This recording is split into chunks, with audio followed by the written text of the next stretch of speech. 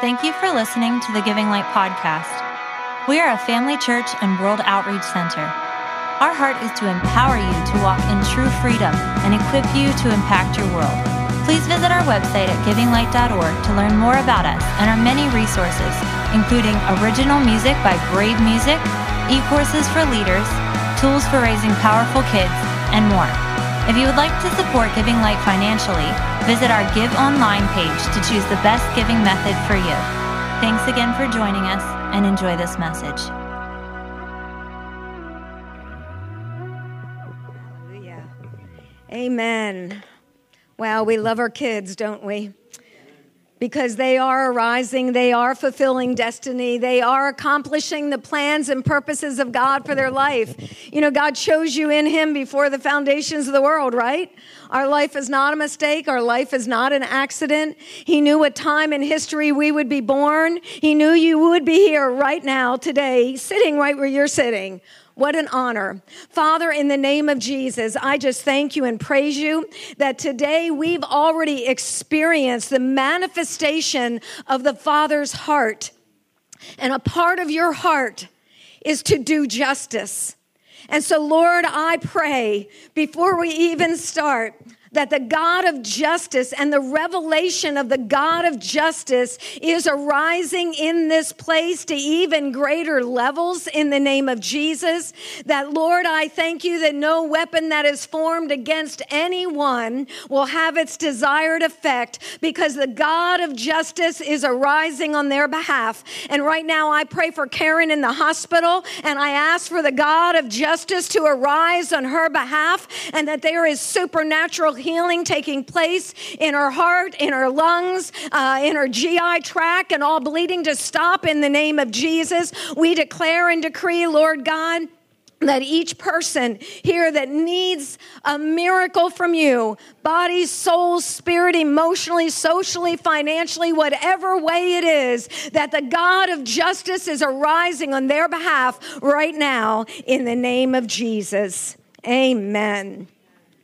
Oh, I am excited today because for those who have heard me speak on shame and fear on different levels, and we're going to continue on those things, the fact is, understanding the God of justice is a huge part of being freed from all our false identities, all our false realities, because when God shows up, things change. When the God of heaven and earth puts down his gavel, things change.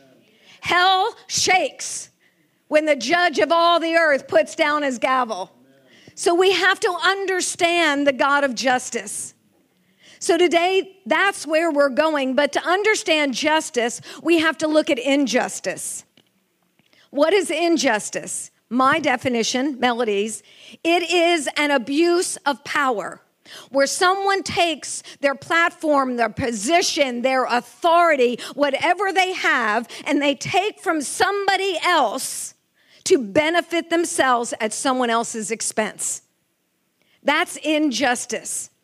When I don't care about you and all I do is care about me, that is injustice.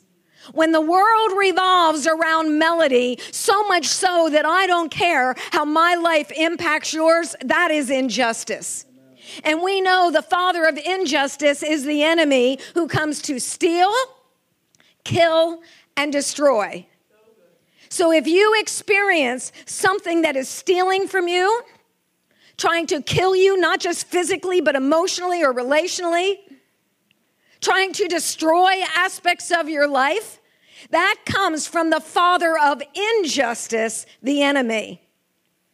But God isn't too moved by him, is he? Because our God is a God of justice. So what is justice? My definition, once again, is power used for good. Right now, I've got power. I got the platform. So if I use this platform for your good, I'm being an instrument of justice. If I use this platform of influence to take from you, that's injustice. Do you see the difference? And our all-powerful God, there is no one, there is nothing that is more powerful than our God, and he uses his power for our good. Amen. God so loved the world. He so valued the world. Jesus became an instrument of justice for our good. The enemy wreaked havoc in humanity. And what did the Father do? He said, I love humanity so much. I love this world so much that my son is going to go to planet Earth. And he is going to be my instrument of justice. Jesus came to destroy the works of the devil, to destroy the works of injustice. This is powerful, guys. So when we receive the God of justice, then our perspectives of everything in our life will change, because every aspect of our life is changing. Oh, the worship was so powerful this morning, and the whole message is, as it is in heaven, let it be manifested on earth. And when God manifests heaven in this earth, we will experience justice in every area of our life.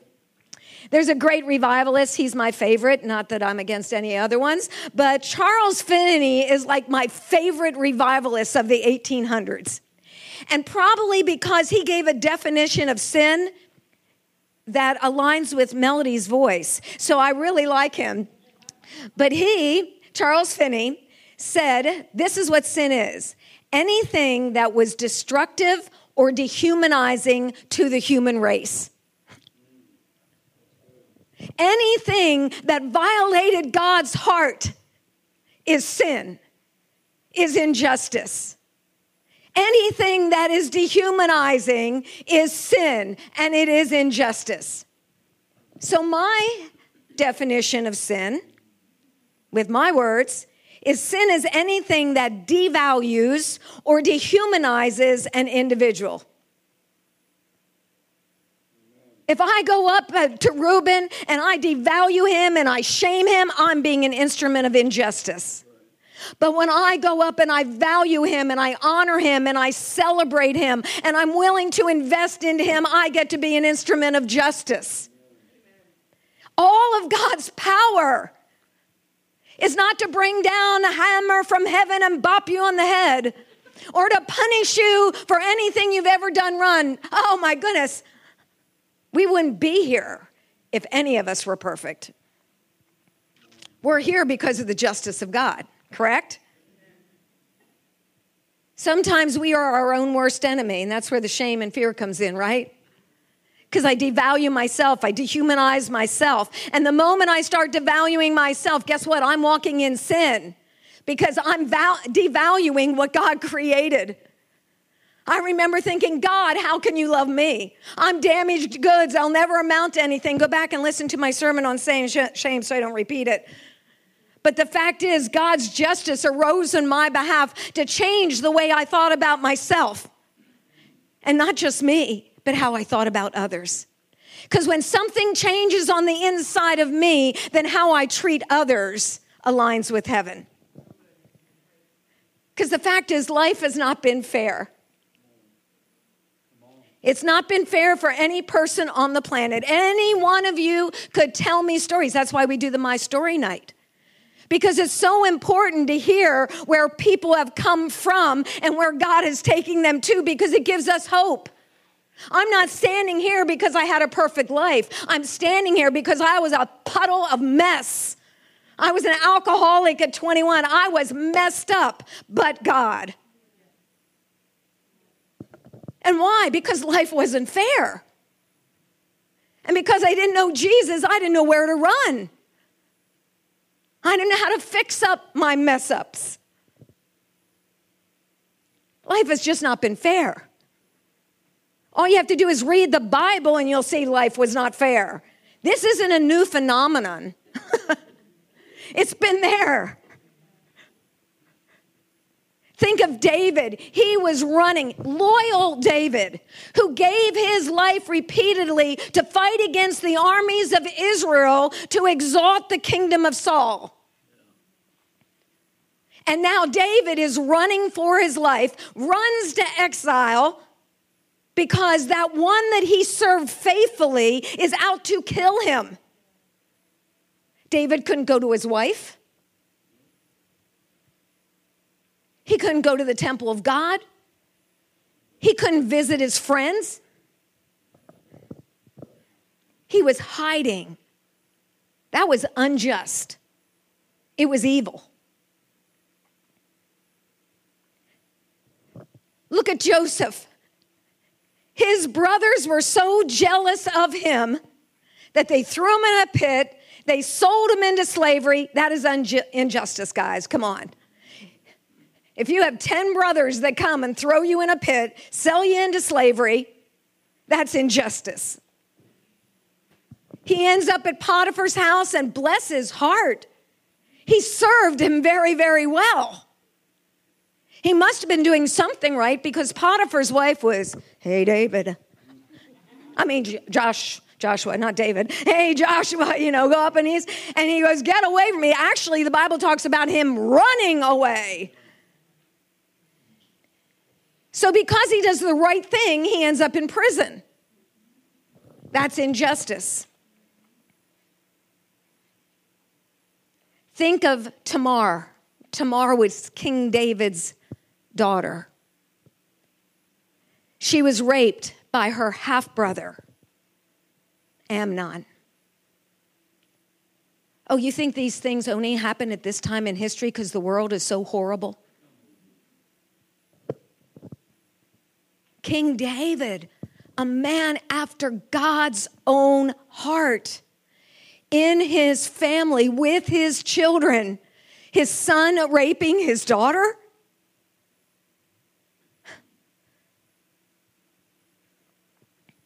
The Bible says she lived as a desolate woman in her brother Absalom's house for the rest of her life. That injustice threw her into such shame. She ripped off all her princess's robes and spent the rest of her life hiding in shame because of that event. Life hasn't been fair. My life, your life, it hasn't been fair. But God. Our God is a God of justice. It is his very DNA. It is who he is. Isaiah 61.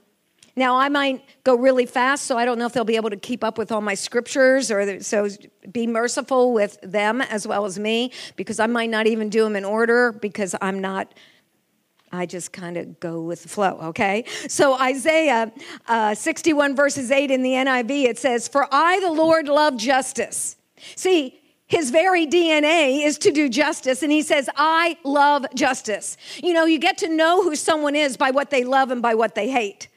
And our God loves justice. He loves when power is used for the good of another. He says, but I hate robbery and I hate iniquity. He hates how you've been stolen from. He hates how you've been sinned against. He hates it. No matter what has gone on in your life that was negative, or destruction or loss or sadness or sorrow, or where your heart was broken, guess what? God hates that. He hates when you're hurting. He hates when you're struggling, because he is a God who loves justice. And then he says, but in my faithfulness, because if we're not going to get justice in this life, then guess what? God says, I am going to reward them and make an everlasting covenant with them. In the midst of injustice, God says, it's all right. Don't worry about it. I'm going to reward you, and I'm making a covenant or an agreement with you. How often do we petition the God of justice? We beg God, God, do something, God, do something. We're just begging him, and, well, God, and we complain to him, and we murmur, and we do all these kind of things. God, just do something. You know what? As sons and daughters of the living God, we can go before the judge of all the earth and petition the God of justice. And say, Lord, you see this situation? God of justice, arise. in the courts of heaven. Place your gavel down. And I love in Daniel where it talks about the Ancient of Days sitting on the throne with the books open before him. And then in Job it says, I'm going to read it because I don't memorize this one. But if I were you, I would appeal to God. I would lay my cause before him. Every time we lay our cause before the judge of all the earth, we are petitioning the God of justice to move on our behalf. We are petitioning that the thoughts and the ways of heaven would be so manifested in our life that would shift the trajectory of our life. That what the enemy meant for harm would be turned around for good. That's a justice scripture there. Genesis 18:25 says, shall not the judge of all the earth do right? I love that. Shall not the judge of all the earth do right? Why do we go and get angry at God when he is the one that'll bring justice? If you want to get angry at anyone, pour out your wrath on hell. Pour out your wrath on the works of darkness. Devil, you know what I think of you? Just go to hell where you came from, right? If you're going to curse at the devil. If you're going to get angry at the works of darkness, but petition the God of justice. Where do we run when we get into trouble?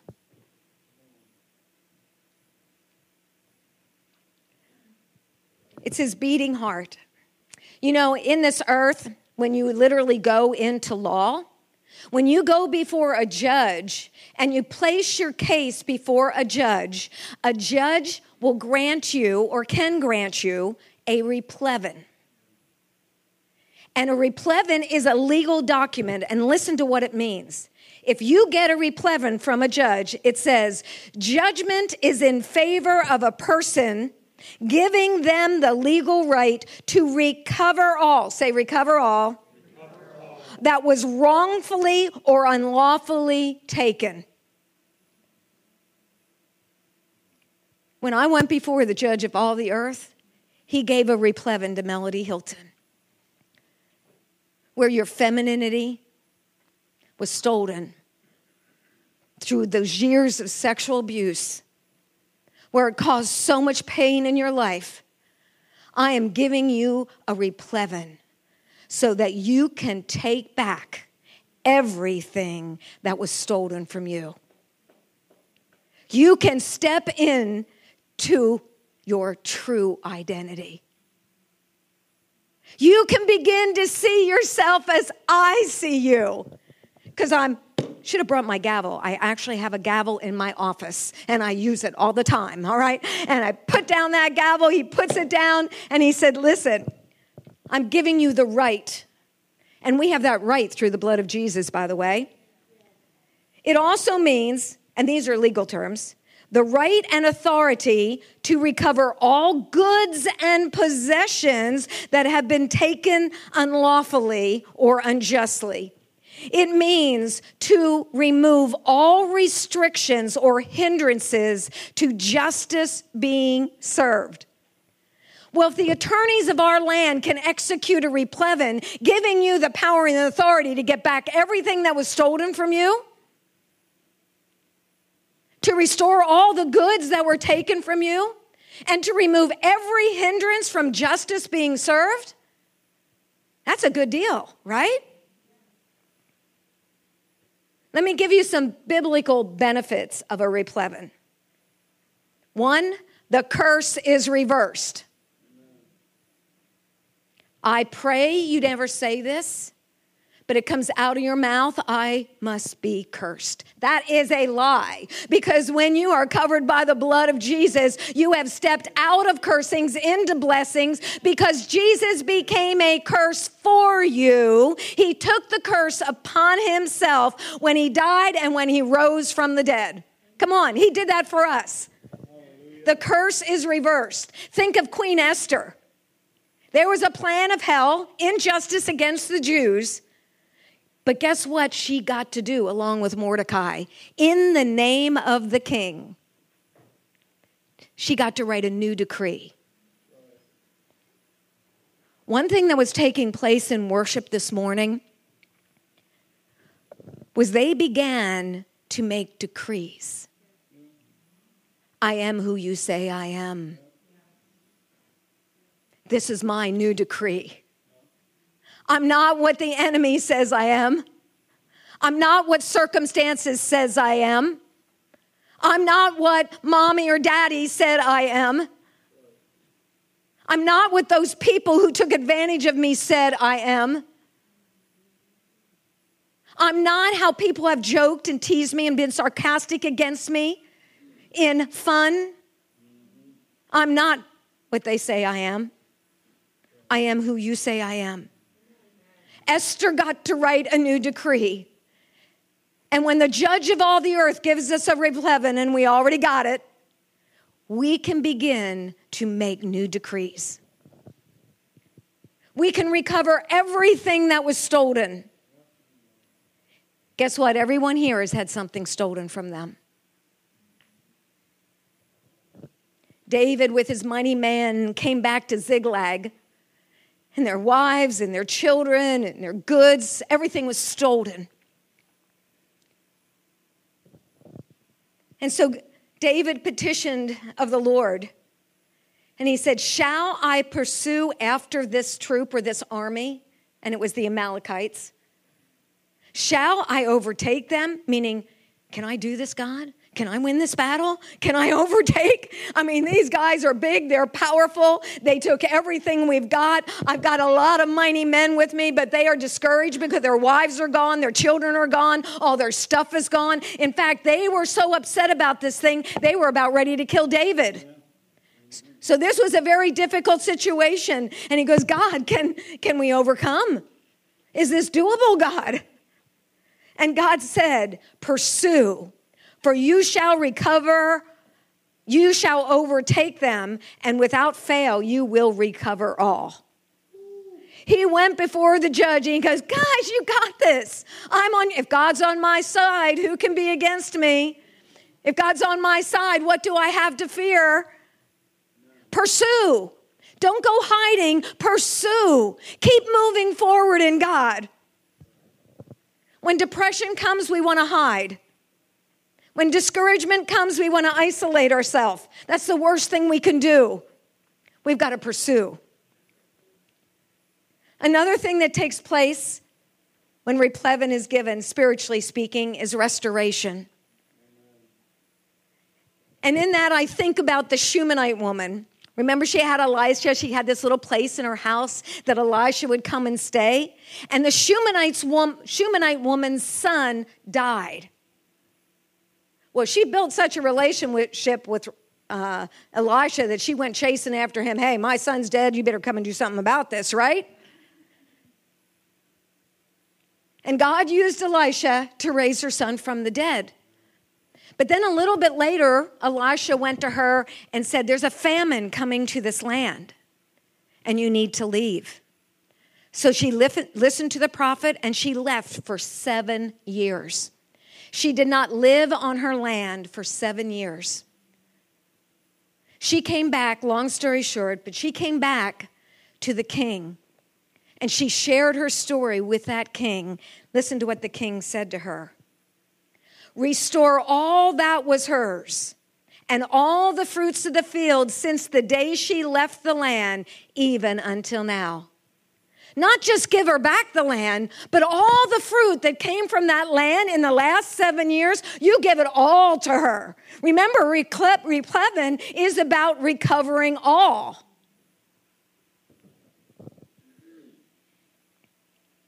We have deliverance from every area of bondage in our life. I'm not critical of any battle anyone faces, because you've heard enough of my stories to know that I faced enough of my own, right? But there isn't any bondage that the God of justice can't free us from. So we know that the children of Israel were in bondage for 400 years as slaves. But God raised up Moses to be a deliverer. And when they came out of Egypt, they just didn't come out with, by the skin of their teeth. They came out healthy. Even the old folks were healthy. There was not one feeble person among them, right? And they came out with all the wealth of Egypt, everything that was stolen from them and their generations for 400 years. Guess what? They came out of bondage with all that. They lacked nothing. Do you know what? We need to fight today. It might be your parents, it might be your grandparents, it might be your great-grandparents, where there has been injustice throughout the generations. Guess what, guys? You can recover all. I only met one of my grandparents. My dad died when I was young. So I have the only one is Mom, but I know there was so much injustice in her life. Her first husband dying at the Battle of the Bulge, World War II. Married to my dad for just 18 years, and she lost him.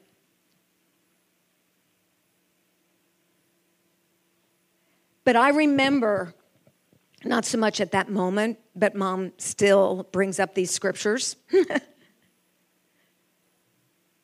But when my dad died, she went right to the Word. And he's a husband to the widow. He's a father to the fatherless. And I remember as a little girl, before I got saved, my mom would say, God is your father. You don't have a daddy, but God is your father. It took me a lot of years to grasp the revelation of that.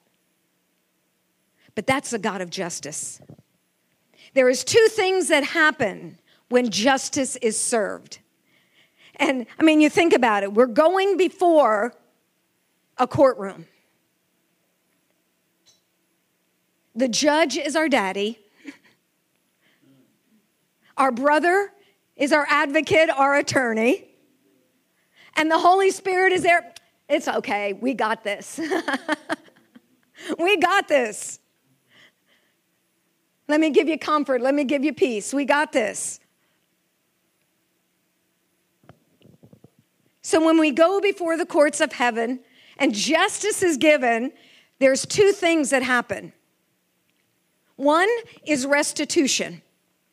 Restitution is the restoration of something stolen, something being brought back to its original state. When there is restitution, what was stolen from you is returned back to you in perfection. But I love this one. The second, when justice is served, there is recompense. Recompense is you receive much more than what was stolen, making amends through compensation for loss, harm, or suffering. So he said, guys, not only are all these things going to be restored back to you, but you're going to get more than what was stolen. So much more. What? When the thief be found, he has to restore 7 times and all his household. Everything he has stole from us or our generations, he's got to restore all that back to us. That's recompense. If I went up to Carissa and she had $10 sitting on her lap and I stole that and I took off running and stole her $10, and God comes back and says, here, Carissa, here's 1,000. she's not going to be all upset about that $10 because the God of justice has arisen on her behalf, right? That's not a joke. It is the reality of the God of justice moving in our life. You just think of something stupid you did or something horrible that was done to you. Guess what? The God of justice says you're going to have recompense, so much more than what was stolen from you. Stephen grew up in a difficult family, home situation.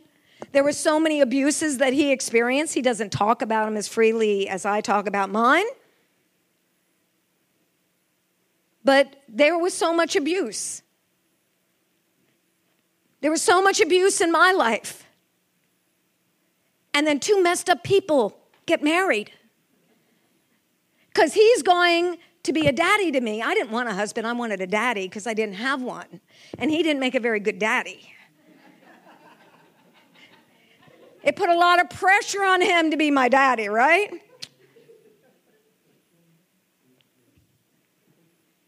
And so it was the first rough few years because we were like two ticks with no dog. We were like sucking the life out of each other, and neither of us had the ability to give back, man. We were like sucked dry ourselves. Come on. But God, recompense. I want to cry right now. Because what we have now is so much greater than anything I could ever dream or imagine.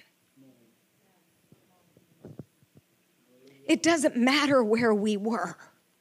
It doesn't matter what we've experienced. When the God of justice arises, we begin to discover who we are, but then also to discover who you are. So when Reuben comes into the room, guess what? There can be genuine love, genuine validation, genuine honor, because we stand whole and healed, because the God of justice has moved on our behalf. Amen. And I picked this guy because he would be free to tell you the injustices he's experienced, Amen. The things that he has faced. But the God of justice. That's right. Has redeemed. Mm-hmm. I love you. Love you, Mama. Recompense. You know, my favorite scripture that the Lord showed me in my healing process was in Isaiah 61, where he said, instead of shame, all the injustice that brought all that shame, you're going to have double. Instead of disgrace, where you were humiliated and embarrassed, felt less than, believed you should have been a man because being a woman was too vulnerable.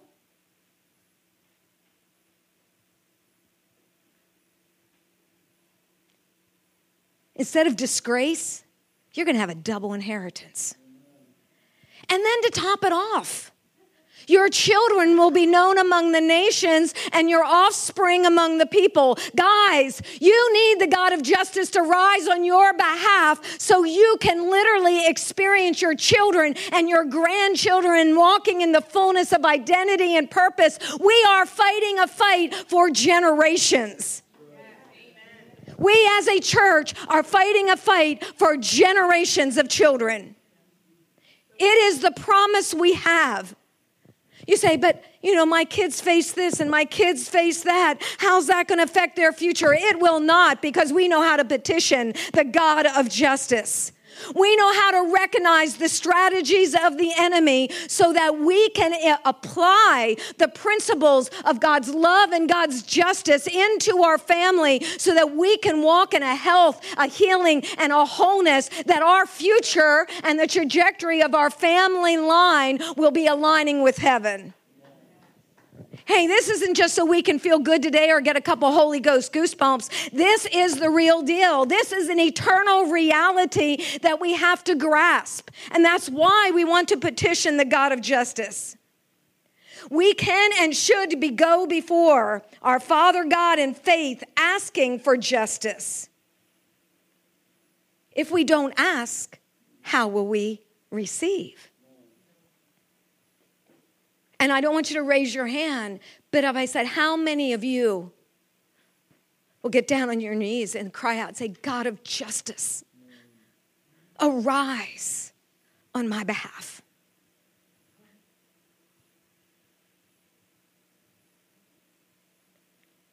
Psalms 97:2. I love this scripture. Clouds and darkness are around about him. Righteousness and justice are the habitation or the foundation of his throne. The very foundation from which our God rules and reigns is righteousness, which is right actions, and justice is power used for good. So as God rules and reigns in our life, we should not be afraid of our Father God. Yeah, but I really screwed up this week. Don't be afraid. If you're going to run to God. Don't run away from him. When you feel conviction, run to Daddy. Humble yourself under the mighty hand of God so that he can exalt you. He wants to exalt you. He wants to lift you up. He wants you to be healed and whole and restored. He wants everything that has been stolen for you to come back in a double portion. Amen. There's one scripture, if I would have thought about it while I was preparing, I would have put it in here, but it talks about 1,000-fold return. Oh my goodness, guys. If we ignore the God of justice, we are ignoring the very foundation from which he rules and reigns.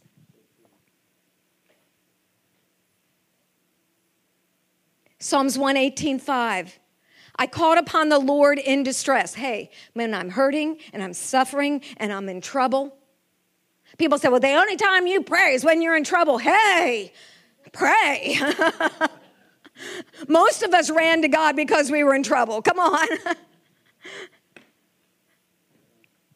I called upon the Lord in my distress, and the Lord turned his back and said, you slimy worm. He said, the Lord answered me and set me in a large place. When we run to him, what you got is minuscule compared to what he has for you.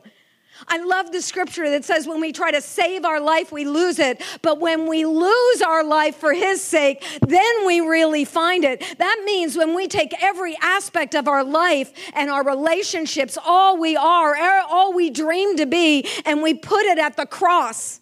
We put it at the feet. We put it at that mercy seat where the blood of Jesus is. My goodness, our God is answering. And he goes, you watch and see the place I've prepared for you. And that's not just in the sweet by and by in our mansion in heaven. What has he prepared for you right here, right now? Guys, I am hoping today that you get not just a revelation of the God of justice, but that you would see you can have so much more in this life than you ever imagined. God wants you to use you more than you ever dreamed. He wants to bless you beyond anything that you ever thought possible. Well, I'll never own my own home. Where's that in the Bible? I'll never have all my bills paid off. Where's that in the Bible? Come on. It's not just confronting the lies about our identity. It's confronting the lies that the enemy screams at us to try to limit us. I used to struggle when I think about, wealth. It was very hard for me to charge, even in my consulting company.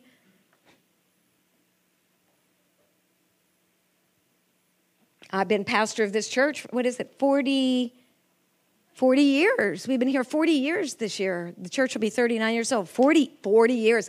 And I'm only 45. How does that work? Okay, so we started really young.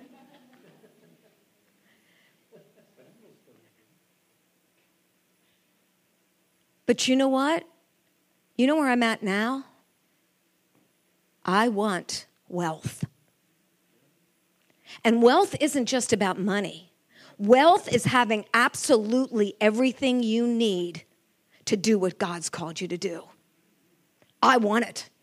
I want everything he wants from me, because whatever he gives me, I'm going to give to him, and I'm going to allow it to advance the kingdom of God. I'm not going to be ashamed of blessing and favor. I remember back in my shame days, if I got a new outfit or something, I'd leave it in my closet for 3 months. So when I wore it and somebody says, oh, you got a new dress? I go, oh, no, this is old. I've had it in my closet for a while.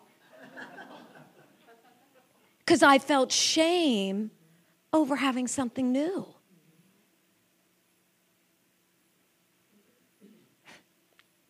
I'm getting in rabbit trails. Help me, bring me back, Jesus. Okay. Let me give you an illustration of restitution and recompense in Joseph. We talked about the injustice against Joseph, but we know he ended up second in command in Egypt. We know God used him to preserve a posterity. Not just for him, but even all those brothers in the midst of their injustice against him, he used his power to bless them. That's healing right there, guys. That's the kingdom right there. So we know he ended up second in command. He had a wife and he had 2 sons. The first son was Manasseh, and the second was Ephraim. Listen to the meaning of their name. Manasseh means forgetting all my toil and trouble in my father's house. When he had his first child, this child was named with a declaration, a decree. I forgot. He remembered what happened, but there was no pain attached to the toil and the trouble and the hurt and the suffering from his father's house. Then he has another child, Ephraim. And Ephraim means, this stuff is so good. God has made me fruitful. His first son was representing restitution of everything that was stolen. It was restored. His second son represented fruitfulness, so much more than I ever imagined. He was not damaged by the injustice of his past, but it literally became a platform for him to be an instrument of justice. You know what? When the God of justice arises, we have such healing that we forget the pain of the past. I can be so free to talk about my stupid years. I'm so free to talk about the lies I believed about myself. Why? Because there's no pain attached to them anymore. They have no power over me. That is not Melody. It wasn't Melody then. It was a fear-based Melody. It was a messed up false identity, false reality Melody, but that was not who God created Melody to be. Every time I go in to visit my mom, you hear there's not a whole lot of action in her world, so we hear the same stories over and over. But I love when she tells me this story almost every time I come in. She goes, yes, I remember on the day you were born. And she said, I was walking the halls. And then she starts singing me the song, which I can't remember. But yeah, I got that part. But the part of the song was, in my heart, there rings a melody. There rings a melody of love. And it still makes me want to cry, because you know what she was doing on that day 45 years ago? What she was doing was she was making a decree that this melody would be a melody of love.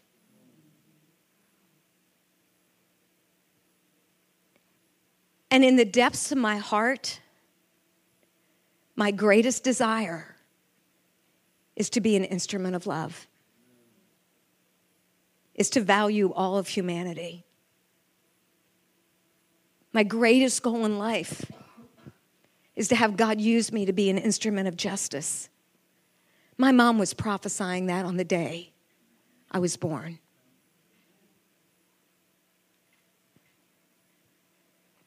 So, oh my gosh, help me, Jesus. Let's just skip the rest over here. How do we position ourselves? I'm going to give you 3 things.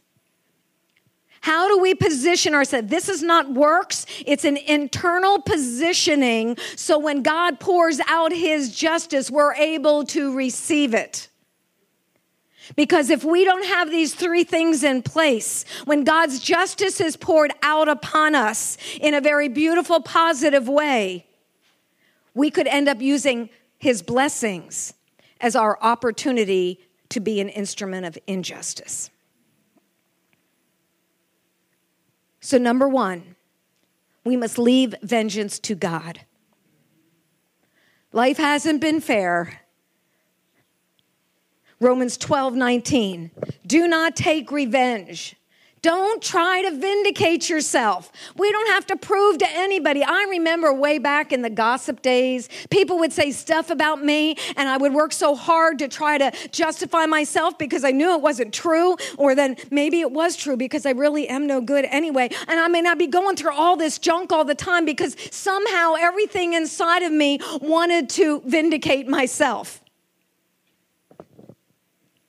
Guys, we don't have to do that. All we have to do is bless their hearts. That's all we have to do.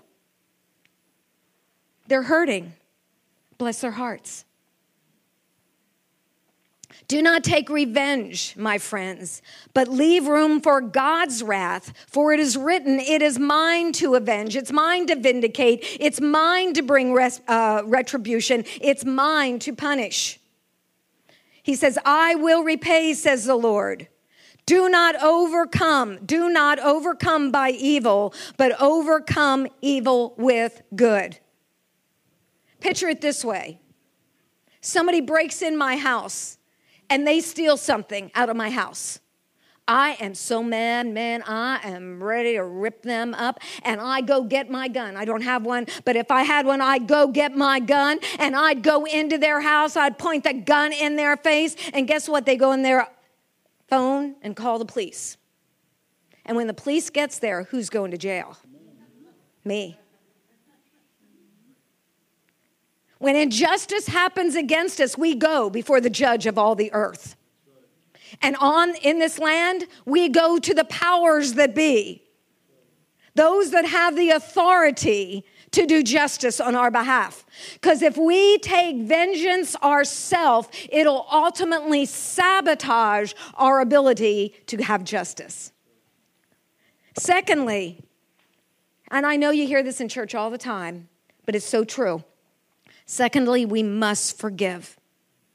One of my favorite scriptures that we had way back in Bible school days, Mark 11:23 and 24, it says, and when you stand praying, right? You're stand praying, that whosoever shall say unto this mountain, be thou removed and be thou cast into the sea, and doesn't doubt in their heart that those things which they say will come to pass, they will have whatsoever they say. Guys, you go, oh my gosh, I don't know if I want to have everything I say. That's something to think about, right? But, we say, okay, God, we can move any mountain by what we say. But then the very next verse says, but when you stand praying, when we're speaking to the mountain, when we're claiming the promise that whatsoever I say, I'm going to have, when you stand praying, forgive if you have aught against any. We have to forgive. We've got to become unoffendable. We have to be, I love this word. Probably about 6-8 months ago, I saw this word and got so excited. I said it over and over to remember how to say it.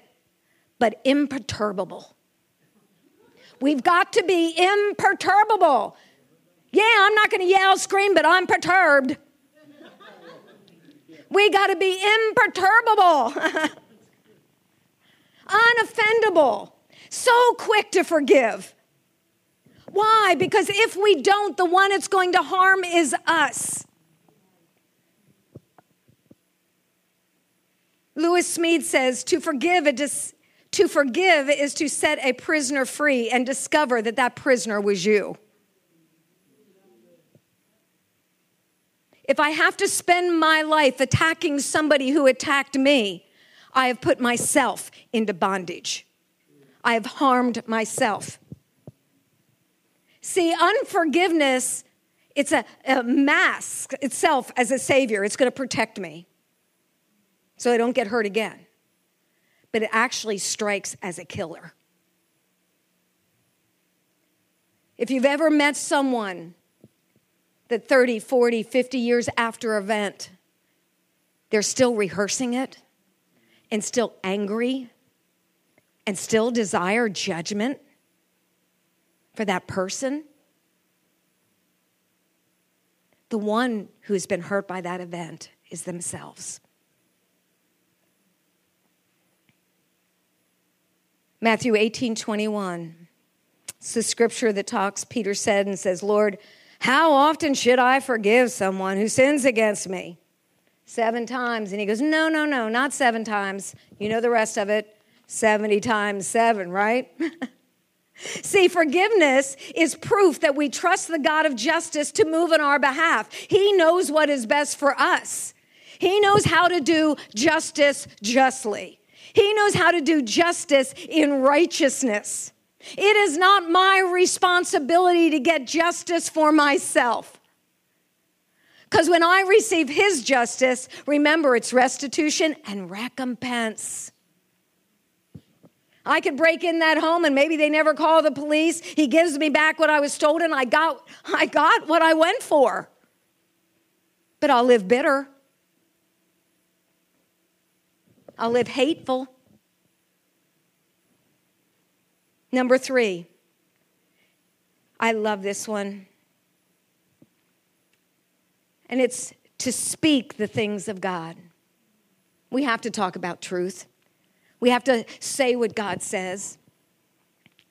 I remember when we first moved here, my mom gave us $200.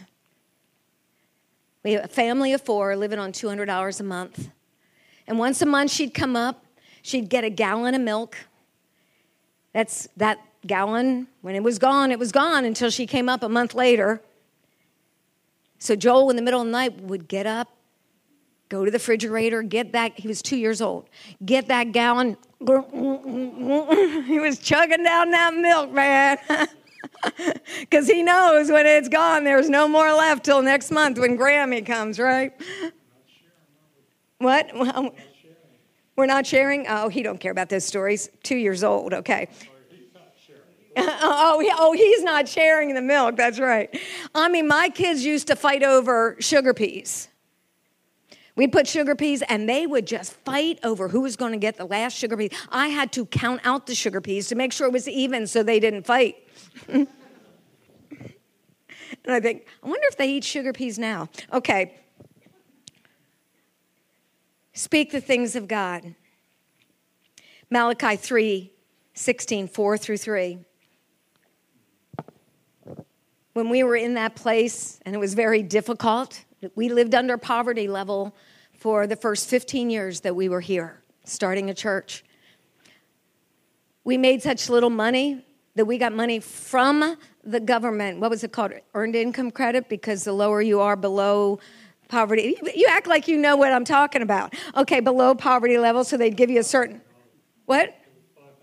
No, $1,500 one year. Well, one year was $500, another year was in the beginning, yeah. And we would take whatever money came in, and we bought our first sound system in our little storefront. We were just so committed to what God had called us to do. And we never were a day late on a bill, because the miracle-working God always showed up for us. And we were very good at not making bills as well. But I remember one day I went to the grocery store with my $3 lousy to feed a family of 4. And I went into the grocery store. Some of you old folks have heard me say this story many times. Went into the grocery store. Actually, I think it was Weiss way back then, wasn't it? Yeah, because I, one year, was the turkey hostess. So I could earn some money to get my kids some Christmas presents. And so I walked into the Weiss with my $3, saying, what can I get? Usually it was about, I think we could get like 5 or 6 boxes of Kraft macaroni and cheese for like $1. I remember those things. And I went in there, and you know what? Can you believe it? There were people walking around that grocery store with their carts filled with groceries, and they had the gall to actually have half gallons of ice cream sitting in their cart, which was my vice, was ice cream, which we didn't have enough money to buy.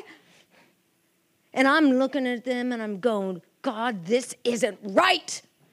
This isn't fair. Here we are serving you, and there's all these heathens. I didn't know if they were heathens or not. All these heathens with their grocery carts filled with groceries. This is unfair. And I'm like, I'm angry. I'm angry, not outward. This is all going on inside, right?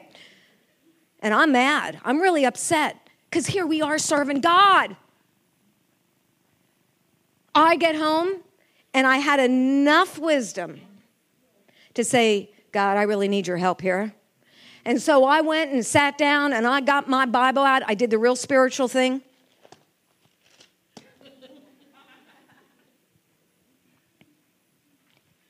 And right where my finger was, it says, you have spoken stout words against me, says the Lord.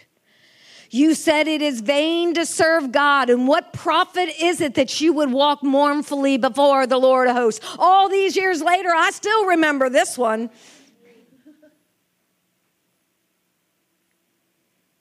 You say, yeah, those who do evil are set up, and the righteous are brought low. This is all in Malachi. Guess what? I didn't go any farther. I just stopped. I cried. I repented. Because my complaints weren't that I couldn't fill up my grocery cart with groceries. My complaints were against my God. I was communicating to him that he was not a God of justice.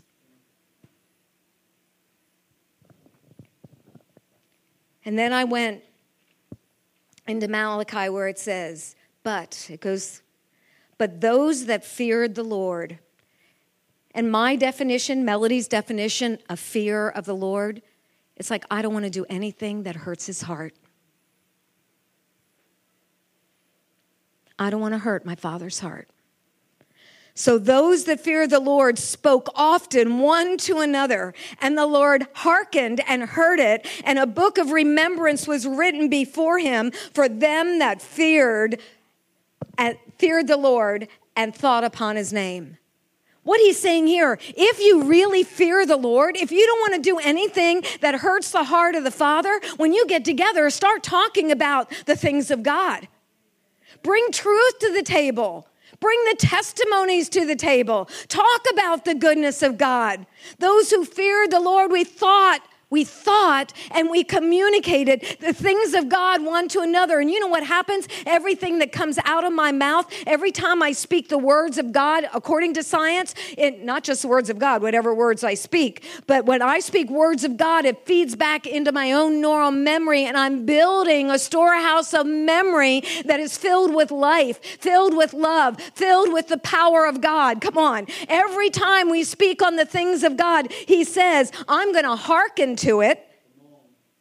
He says, I'm listening, and I'm taking, and I heard it, and I'm writing in a book of remembrance for all those who thought, all those who speak the things of God.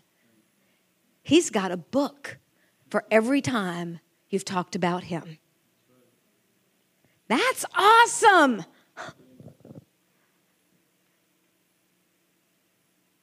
And in chapter, I don't know where I'm at, 4, verse 2. But unto you that fear the Lord, unto you that fear my name, shall the Son of Righteousness arise with healing in his wings. We got to leave vengeance to God. We must forgive, and we need to speak the things of God. Because when we speak, he's hearing. I love this scripture where it talks about intercession and how it's filling the bowls of heaven. And when that bowl is full, it's going to be poured out. It might look a little rough today. It might look a little difficult today. But I'll tell you, you keep speaking the things of God. You keep giving everything you've experienced. You don't take vengeance in your own hands. You give it to God. You forgive. You speak the things of God. And guess what? Then when we petition the God of justice, he already has that book, and he looks in the books. And remember in the beginning, I talked about Daniel, about the Ancient of Days, the judge of all the earth, sitting down. And it says, now's the time to make an appeal. Guess what? When we go and make an appeal, what's happening? He's looking in the books and go, wow, look at all the time they're talking about the things of God. I tell you, Reuben can't call me that we're not on the phone forever. And you know what we're talking about? The things of God. Isn't that right? Get together with people and we're talking about the things of God. I get so excited when I come into church and someone comes up, you know what God did? You know what God, and they begin to communicate the goodness of God. Guys, that is positioning you that when he opens up the book and he lays down his gavel of judgment, I have written a book of all the things that they have proclaimed about me. And the God of justice says, today I bring my verdict, which brings forth restitution and recompense. And I've got to stop. Father, in the name of Jesus, I just thank, can I tell you one story? Can you give me one story? Okay, just one story. I know it's late, and I only preach once every 6 weeks or something, so. Okay, thank you. She can listen to me till 4. So are you guys ready for that? Okay, no. But I want to tell this story because it's so powerful that it's not what happens to us. It's what happens in us and what type of person we choose to become. This is a true story. If you heard it, don't whisper to your neighbor, okay?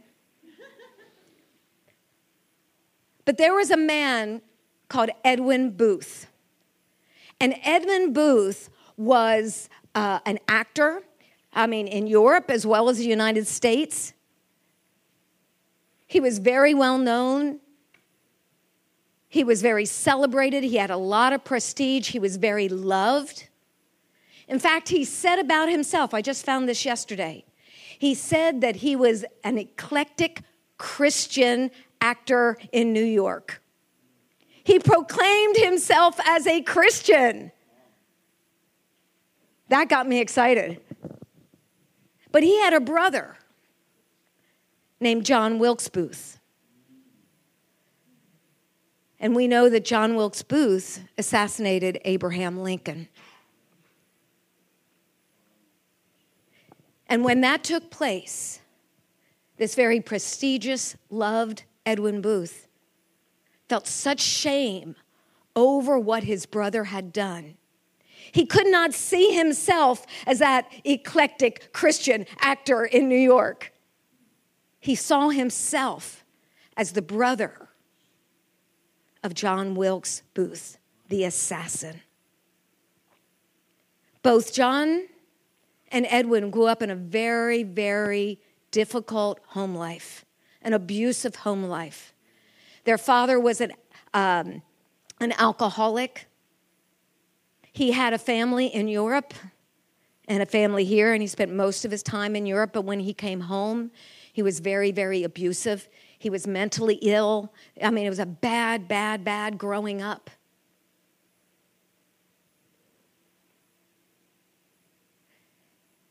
And so it affected his children. But I got excited yesterday when I saw how Edwin became a believer. See, it's not what happens to us. It's what's happening in us, right?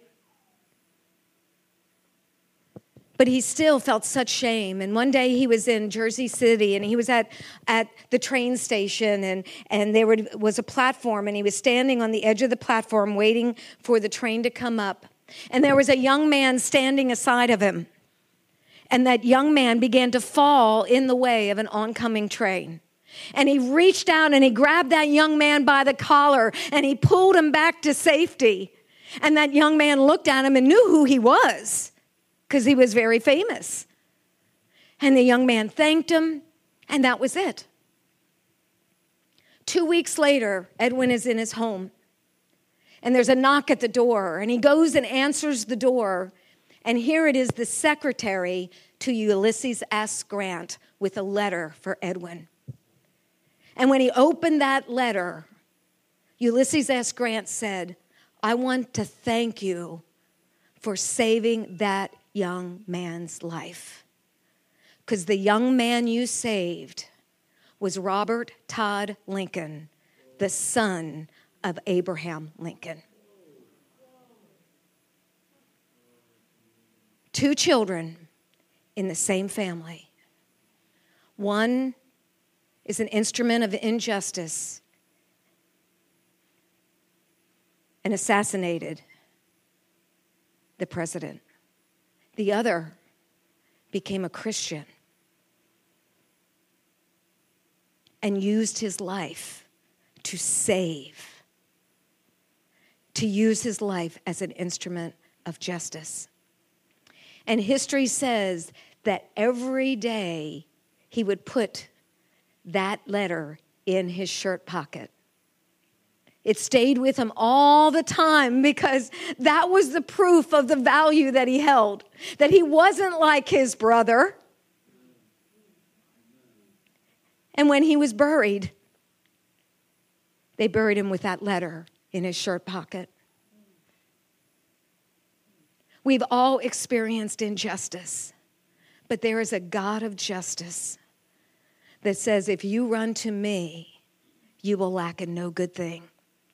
There is restitution. This is a time for restitution. This is a time for recompense. Father, right now, you want to all stand? I've kept you sitting longer than you normally have to. Father, right now, in the name of Jesus, we just cry out for the God of justice to arise. I'm just going to give you about 30 seconds. I want you to begin to think of some situations in your life, whether it's past or present, that you know were things that were unjust, things that were devaluing, things that were dehumanizing, things that were just wrong. I want you to think of them right now, or at least one.